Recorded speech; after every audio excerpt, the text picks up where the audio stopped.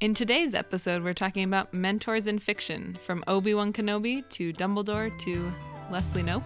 We're discussing all your favorite mentors and why the best ones are also the weakest.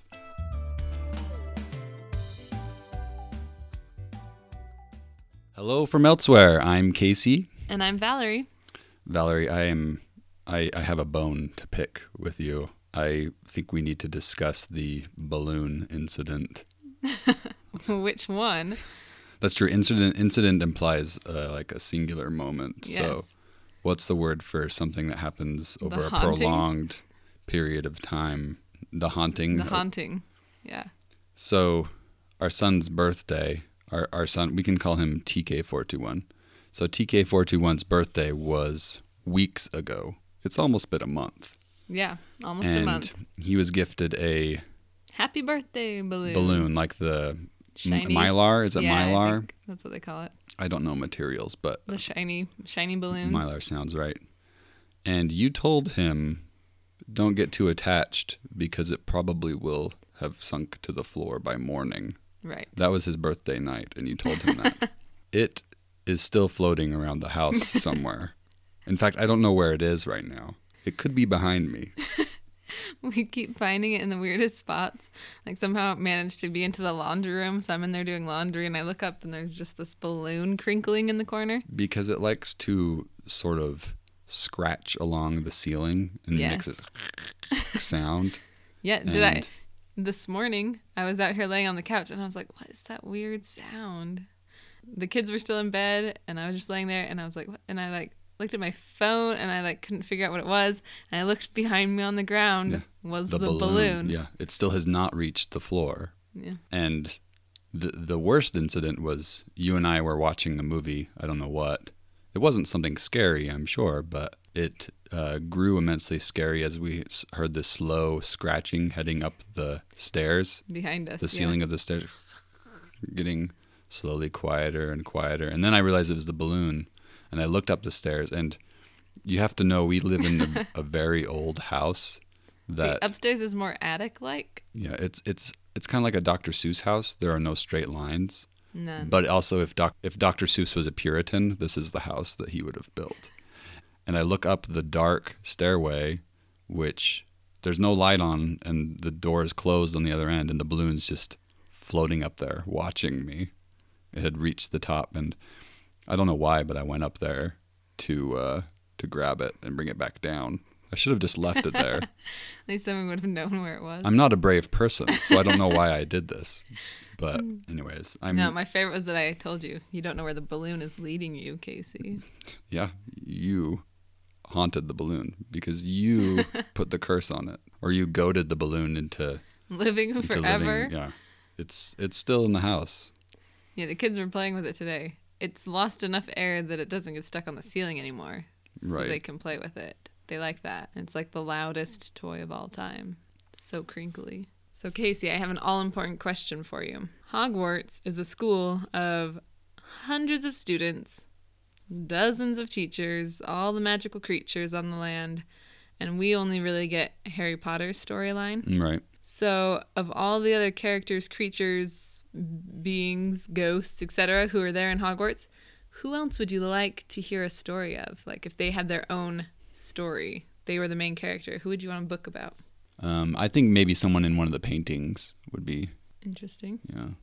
I still think we should get the founding members of Hogwarts, the 4 founders. That would be a good But are you story. talking, is this like people during Harry Potter's time? I was kind of thinking during Harry Potter's time. So we'd still get all the big stuff that's happening at Hogwarts, Right, but from from a different somebody else's okay. perspective. I don't know. What's your answer? I don't really have an answer. I was just thinking about how I love the whole Hogwarts story and everything, but that there are so many other things that have to be going on. I mean, we look at Harry Potter's storyline as being the big important one, which Right. it is, but there has to be, with all the hundreds of other people in the castle, thousands even, count all the house elves, there's got to be so many other stories going on there. So I think it's interesting to think about all the behind the scenes things. It's like another story about a school, the television show Community.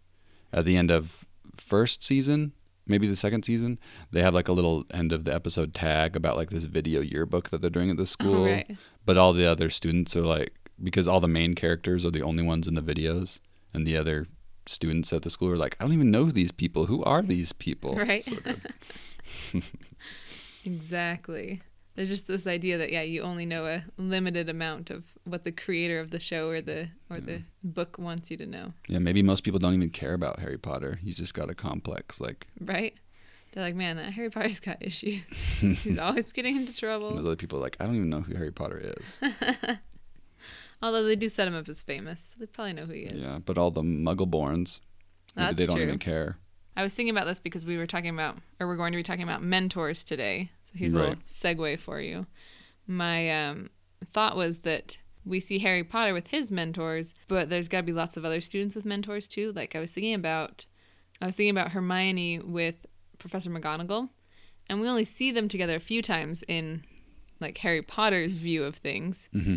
But because she gets the time turner, and I feel like she's got to work pretty closely with McGonagall. And later we know that Hermione goes on to work at the Ministry of Magic, and McGonagall worked at the Ministry of Magic. I kind of feel like Hermione would look to her as a mentor, and they have similar personalities. And anyway, so I think it's interesting to think about other mentors that are there that might not have been Harry Potter's mentors, but would be other characters' mentors. Or like how Neville's mentor would be the herbology teacher. Oh, Sprout. That's what I was blanking on it. Who would Professor Binns' mentee be? Man, I feel like nobody likes Professor Binns. some really boring student. Who have we got? Because even Trelawney takes some students under her wings, like Lavender Exactly. and Parvati. Is it Mhm. Parvati? That like love her. Or is it Padma? One of the One of twins. the twins. I can't remember either, but It's got to be Parvati because she was in In their Gryffindor house, yeah. in the books. But yeah, she's sort of a mentor to them in a way. right. So all teachers are mentors, and we'll get into that. But wait, before we go to mentors, do you have any recommendations for me or the listener? I just finished reading the Boston Jane series. It's a young adult book, a group of 3 books, and there's a young lady from Philadelphia who sails all the way around the United States over to the Oregon coast. Is it a true story? No. Okay. No, it's a historical fiction. So a lot of it is based on, what Oregon would have been like in the Wild West days of Oregon. Oh, okay. But it was really great. I would definitely Does she recommend wear it. a coonskin hat? No. Oh, okay. She's a lady, Casey. Yeah, but maybe. But at one point, she Progressive, does but have to borrow historical. somebody else's pants because it was Well, all there you go. snowy and her dress gets But so she wet. didn't borrow a coonskin hat. No. I don't think anybody in the whole book mentions wearing a coonskin hat. I don't know. I just picture people in Oregon at that time wearing coonskin hats. But maybe that's a stereotype. Such a stereotype. See, and I picture people in the South wearing coonskin hats more than... More than the generally I'd West. say like West, like Utah, Wyoming, Colorado, people wearing coonskin hats. I'd say it's more of a Southern thing. Think of like Where the Red Fern Grows. So you're recommending it? You liked it? Yes. You enjoyed it? I did. I really enjoyed it. They were quick reads. I read them all in like a week or something. So I'm going to recommend a movie soundtrack. You can watch the movie too, but it might be hard to find. You and I watched the movie Hearts Beat Loud with Nick Offerman of Parks and Rec fame. But the music of that movie is really, really good. So I recommend looking up the soundtrack because it's fantastic. I agree. So if you have Spotify, etc., look it up. Hearts Beat Loud. You know what song I introduced the kids to the other day? The Immigrant Song by Led Zeppelin? Led Zeppelin. No, that was a few months ago. No, the kids do like that one. But no, we were listening to the Boogie Woogie Bugle Boy from Company B by the Andrews Sisters. I don't know. I'm sure I know it. Is it You know that one. Boogie? I don't know how it Boogie goes. Woogie Bugle Boy of Company B. Okay, it I sounds can't familiar. sing. Yeah. But anyways, that song, you should look it up. It's an old World War II song. You can't give Classic. 2 recommendations. Whose podcast do you think this is? Mine and mine alone. My precious. But the kids were talking about, dancing the boogie.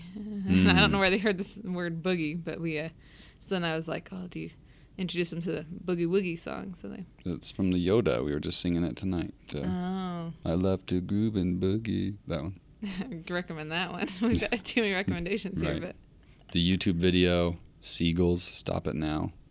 Bad lip reading of Yoda is fantastic, and the kids sing it all day long. we've got it And memorized. it's okay. I'm okay with it because it's wonderful.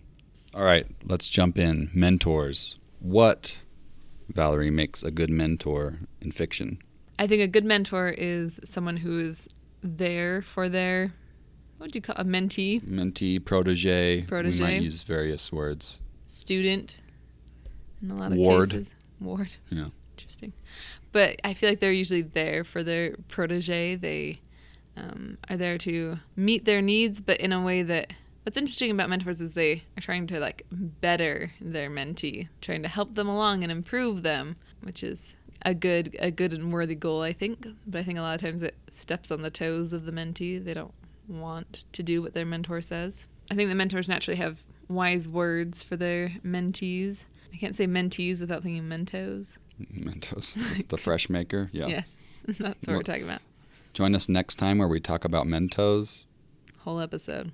So I think we tend to think of mentors as infallible, as always wise and logical, and passing their successes on to their proteges. That's like the stereotype or the archetype of the mentor. But you and I were just thinking, how true is that? How often are mentors actually perfect? So the thesis of this episode, so to speak, is that the best mentors are weak, are failures, or see themselves as failures. And we believe that failure and weakness is what makes them interesting as mentors. So we aren't trying to say that these mentors are bad characters. Really the opposite. They're human, and that's okay. We'll get into it, but stories often, although not always, tend to deconstruct the heroic mentors within them in the middle to late chapters of a series. So we see that with Dumbledore, with Commissioner Gordon and Alfred. Yeah, Luke in The Last Jedi. Yeah, absolutely. Obi-Wan in Return of the Jedi a little bit. Obi-Wan and Yoda, kind of. One of the interesting failures of mentors, I think, is they're always trying to, I think they do it to safeguard their students, but they are trying to keep information from them in some way. Mm-hmm. Dumbledore's a classic example of not giving the whole story to Harry Potter right up front. He just gives him little bits of information at a time as he sees fit. Right. And we start to see that the facade, so to speak, of Dumbledore crumble in Order of the Phoenix a little bit when Dumbledore refuses to look at Harry. Well, Dumbledore is interesting because I feel like we get to see him physically weaken as well as be weakened as a mentor because of his the curse that's on his hand. And we don't know it's a curse, but when Harry first sees him in The Half-Blood Prince, he notices Dumbledore's hand and asks him what happened, and Dumbledore says, it's a fascinating story, I'll tell you another time type thing.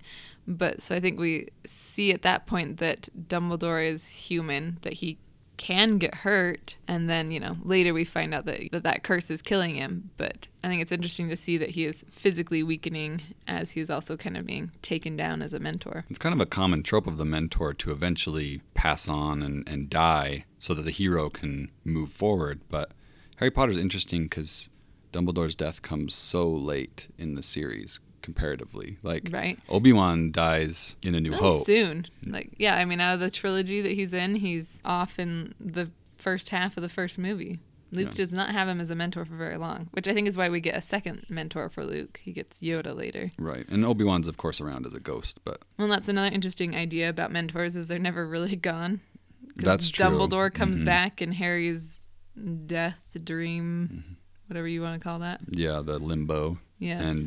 And Gandalf, and too. in the pictures. He's in the pictures, too. If we think about Lord of the Rings, and Gandalf dies in Fellowship. But he comes back. But he is resurrected as Gandalf the White. And he's one who doesn't die off, although he does leave on the ships. But true. But that's after the whole story ends. But he doesn't die, but Lord of the Rings does it a little bit more interestingly in that he doesn't die, but the Fellowship is broken. So Frodo and Sam, who are the main heroes, really, right. They don't ever see Gandalf again until much, much later at the Grey Havens. And that's when Frodo dies, essentially. Not really, but sort of. Well, they see Gandalf back after Mordor. That's true. They see him They see him at Rivendell. Yeah. When there's that beautiful slow motion, happy, clapping, laughing scene. Gandalf. But yeah, so the mentors definitely tend to keep things from the heroes, whether that's outright lies or just lies of omission. I was thinking about Gandalf. Gandalf seems like he's on almost like a higher plane compared to the other mentors, and that he seems almost perfect because he is a Maiar, which is this almost eternal being. But he keeps a lot of stuff from people. In The Hobbit, he's keeping information from the dwarves, and he's keeping information from hobbits in Lord of the Rings, all in the name of protecting them, which I think is pretty common among all these mentors that we're talking about. Absolutely. I don't think you've read the book Ella Enchanted. No, I've seen the ridiculous movie. Well, the movie ruins it. Yeah. Go read the book is really good. But in that, in the book, there's Mandy, who is kind of the cook housekeeper of Ella, and Ella doesn't know, like, Ella has a curse on her, but she doesn't know forever that Mandy is a fairy. Like, she keeps that information from her to keep her safe. And then if you move over to Star Wars, Obi-Wan keeps the truth about Darth Vader from Luke. He outright lies to him in A New Hope. He says that Vader killed his dad. Later he says it's true, but from a certain point of view. But Obi-Wan's a pretty flawed mentor, I think, and that's what I love about him. It's what makes him interesting. And then in The Last Jedi, Luke keeps the truth about the Kylo Ren situation from Rey. And we see that one flashback scene 3 times, where each time we get a little bit more of the truth of what really happened. But Luke's trying to keep that in as much as possible. And that's not really necessarily to protect Rey. I think it's because he's ashamed of it. Well, and I think that's part of why Obi-Wan keeps the history of Darth Vader from Luke, is because I think he kind of feels like he failed Anakin. Oh yeah, So in a way that they're trying to save their mentors from hurt, I think they're also trying to save, I don't know, a bit of blame from themselves. Yeah. Which is perfectly human. We don't like to think of ourselves as, the guilt that we carry around. We don't like to share that. And what's so interesting about this conversation is that if part of the archetype of the mentor is to keep certain truths from the heroes, it's actually up to the villains to tell the truth. Ooh, I like that idea. I hadn't thought about it, but it's true. Like, if you think about, we just watched Dark Knight Rises. Yeah. And Bane is the one who comes out and tells everybody that Harvey Dent was a bad guy. And right, and that Gordon had been lying. Gordon has been lying, yeah. Gordon wanted to tell the truth, and he had his chance, but he never did. Took it, yeah. And then in Star Wars, again, Darth Vader is the one that tells Luke the biggest truth bomb of all truth bombs, the greatest twist in cinematic history, that he is Luke's dad. And then Kylo Ren is the one that's leading Rey to more truth about Luke in that situation. Not completely, because Kylo Ren still believes that Luke was going to kill him, whereas we learned from Luke that he had ignited the lightsaber, but then he felt ashamed and he wasn't going to do it. Of course, there's the theories out there that which one of those 3 stories is true, and that maybe Luke's wasn't the truth. I don't know. Ooh, I love when you can't trust your narrator. Right. Well, and back to Dark Knight Rises, we talked about Gordon, and he's kind of a mentor to Blake, Joseph Gordon-Levitt's character, but there's also Alfred, who in the previous 2 movies is fairly stalwart, and again, this is the last chapter of the series. It sort of breaks Alfred down in that movie. Yeah, Alfred has been holding in this lie about Rachel having moved on and chosen Harvey Dent, and I think he finally gives into that because Bruce Wayne has become such a recluse and just ignoring the world. And Alfred's one desire for Bruce is happiness, and he thought he was protecting him by keeping this piece of information, this letter, from him. But then he's not Batman at that point, I guess. But that Bruce ends up living in the shadows anyway. This is another one who's had multiple mentors. If you look at Ra's al Ghul, and he even looked to Harvey Dent in a lot of ways, well, before he became Two-Face. Yeah, there's always situations too where there's this other trope of the mentor ends up being the villain. Ra's al Ghul, and we haven't seen the movie, but I know enough at least about the comics that in Green Lantern, Sinestro was Green Lantern's mentor at one point, right? You used to read some of those comics. Sounds familiar. It's been a while since I've read any. He's the pinky purple devil-looking man. That's definitely true with Beckett from the Solo movie. I mean, Han looks up to him in a lot of ways, even though Beckett tells him not to trust anyone. And he does end up turning on Han. So with Dumbledore, he's also keeping the truth about the Horcruxes from Harry. Big lie, big lie. Yeah, specifically the lie that Harry is the last Horcrux, which is pretty huge. It's like about as big of a lie as it gets, that you have to die. I mean, when you think about it from a parental perspective, at what point do you tell your 11-year-old, 12-year-old, 13-year-old that they're going to die? How long do you protect them, and at what point do you prepare them for reality? No, I'm just having thoughts about Arrival and the themes of that movie. Yes. And if you haven't seen Arrival, that's a recommendation for you. Speaking of mentor lies, one of our kids' favorites is the Sleeping Beauty movie and the Three Good Fairies. I think it's interesting that they're even called the Three Good Fairies because Maleficent's the bad fairy. But the Three Good Fairies lie to Rose for 16 years. Call her Briar Rose. She doesn't know she's Aurora, the princess. it's been a while since I've seen it. Does Maleficent in that one provide some sort of truth as well? No, the fairies end up telling her Oh, okay. that she's the princess. And then in Skyfall, which again is another third movie, another later movie in the series that tears down its mentor with M, who is a mentor to James Bond. She's played by the wonderful Judi Dench. And Dame Judi Dench. Use the Forgive title. me. Respect, man. Yeah, right. In that one, that movie's all about M and how her past and her weaknesses and her sins, the movie calls them, are coming back to haunt her. And in this case, she lies to Bond, telling him he's ready for service when he's clearly not. And so that lie essentially could very easily lead James Bond to his death. But she does it anyway because she needs him. Right. He's their best option for hope. Which, speaking of M, we've mentioned a few female mentors, but it's kind of less common. They're a little lacking. It's pretty, in the mainstream at least, there's way more male mentors, even if the hero is a female. Yeah, no matter the gender of the hero, the mentor tends to be male. I feel like it's easier to find female mentors in books. Yeah. Especially young adult books, which is awesome. Like I'm thinking Marilla Cuthbert in Anne of Green Gables, or Mandy in Ellen Enchanted, Captain Marvel to Miss Marvel. Well, in addition to lying or omitting the truth, what are some other weaknesses of our favorite mentors? I don't know what a good way to phrase it is, but they use their proteges. They definitely use them as a means to an end, but like in a way that they're trying to make it for the greater good type of thing. Right.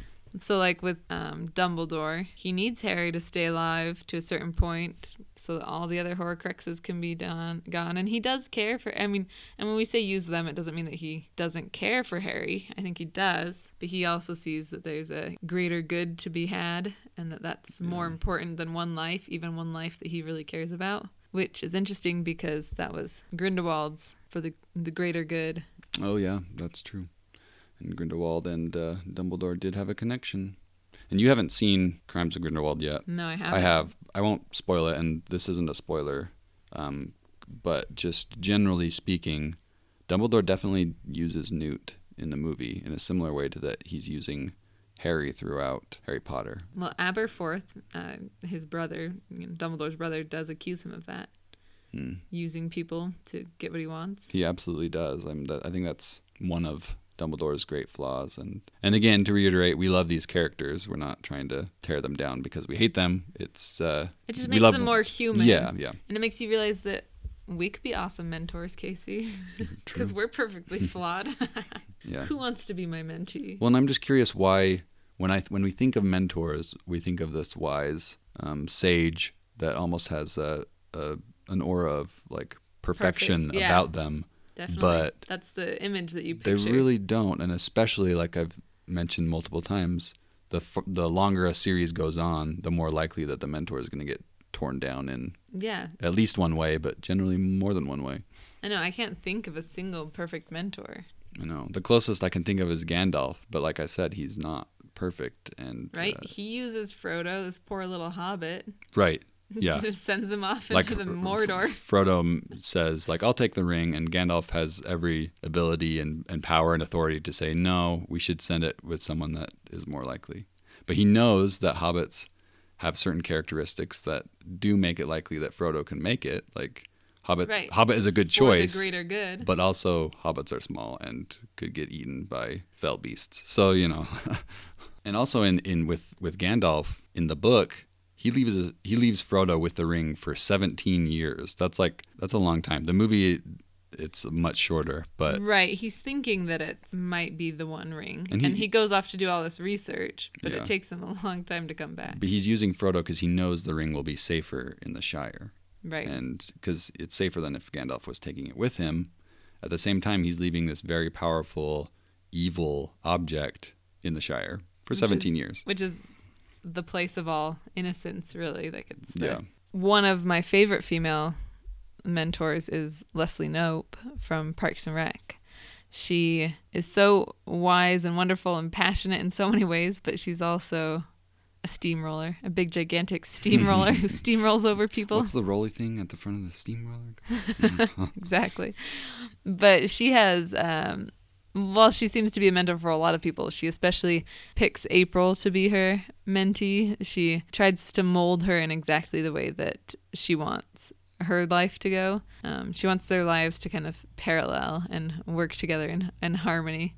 And so she's trying to, in the last season when April's kind of at a crossroads in her career and she's trying to figure out what she wants to do, and Leslie Knope gives her a classic binder full of her 5-year plan, and she's got it all mapped out for her. So that's one where she's trying to push her own hopes and dreams on April.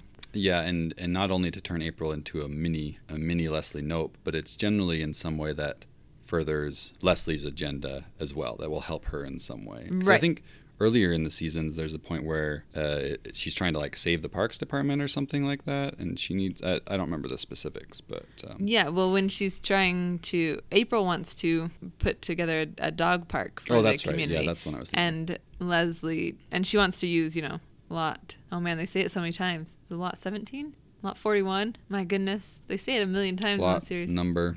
I don't remember. Yeah. No. You have to look that up. I think it's 40 something. I feel like 41 sounds. You keep talking. I'll Okay. look it up. But yeah, so they want to, use Isn't it 48? I think it's 48. 48.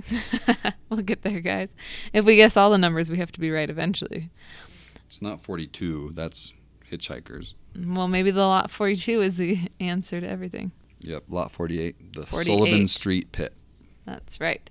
So April wants to use that lot 48 as the dog park, and Leslie Knope fights that just because that's her park, that's her spot, that's what she wants, and even though it would be a good spot for the dog park, she pushes for her own agenda into sabotaging April's plans, really, because she's a steamroller. I'm going to draw a parallel here that I didn't think I would ever draw, but I am a firm believer that everything relates back to Star Wars. I think in this situation, Leslie Knope is Obi-Wan Kenobi, and April is Anakin. On the surface, of course, it's pretty easy. April and Anakin are just both very angry people. But I think Obi-Wan is often trying to make Anakin more like himself. And rather than... Right, he's trying to teach him to be calm and to be... The perfect mold of what a Jedi is, rather than meet Anakin at his level and try to really solve the problems and help support Anakin emotionally. I could see that.